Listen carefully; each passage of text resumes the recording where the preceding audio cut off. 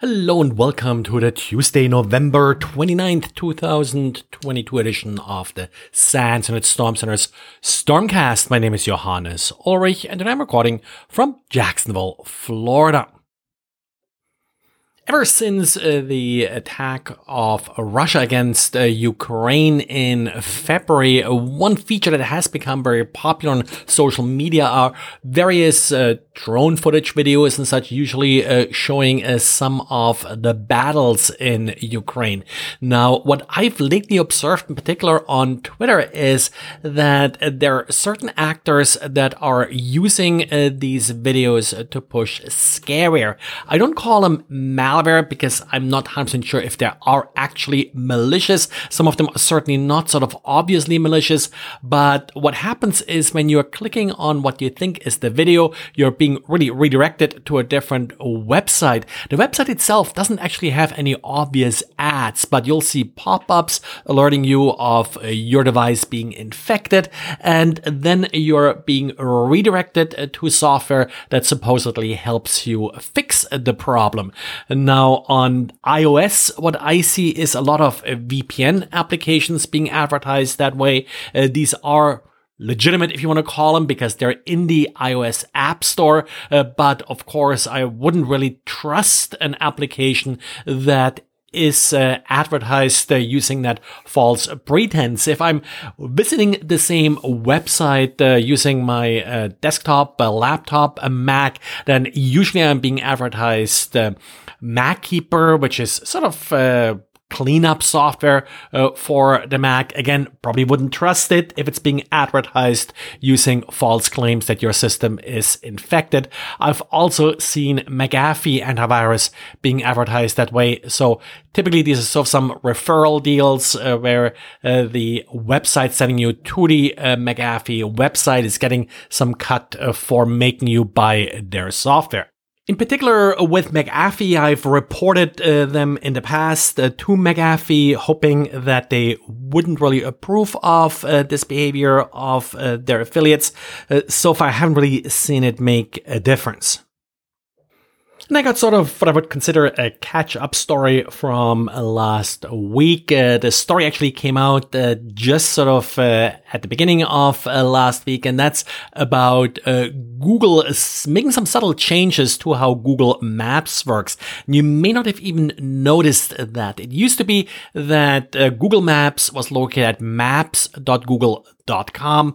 Google recently changed that to now be located at google.com/maps. So what's the difference and why are we talking about here?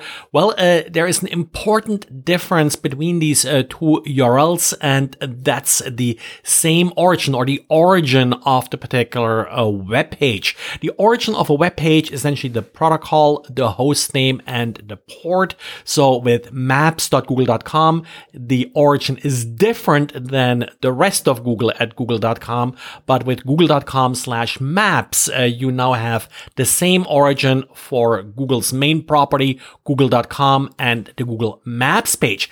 This is important because you may be tempted to give Google Maps access to your location in your browser. After all, that's something that you often need.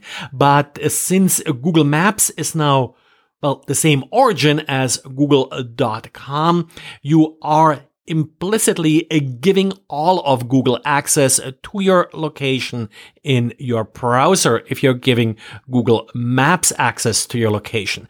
So this is probably a change that was also made in response to browsers becoming more picky and what cookies they're allowing and such. Also, some of these cross-origin cookies are no longer that well accepted by browsers.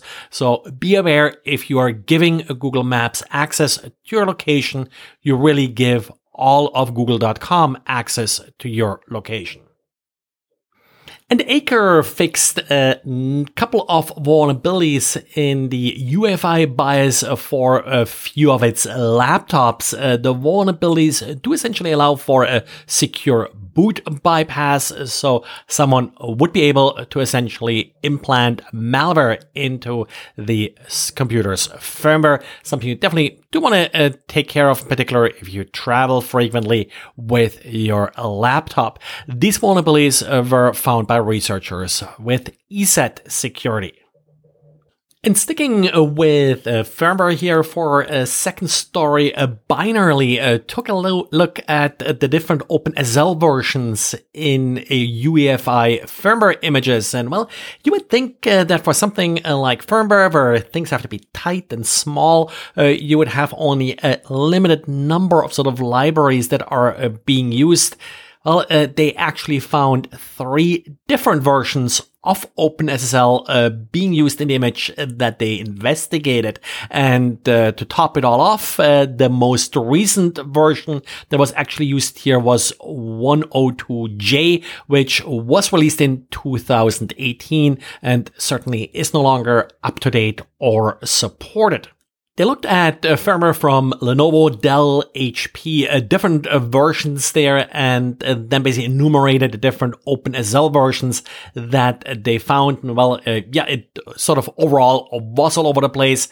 Some of them at least had a more recent version, like one of the 1.1.1 versions of OpenSSL, but that's always in addition to some of the older versions as well.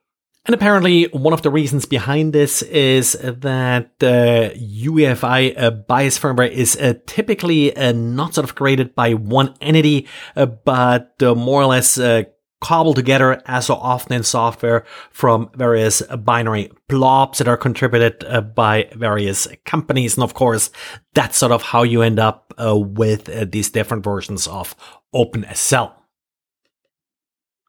Well, and that's it for today. So thanks again for listening, and talk to you again tomorrow. And again, remember, let others know about this podcast, spread the word. I'm doing them because, well, people are listening. Thanks and bye.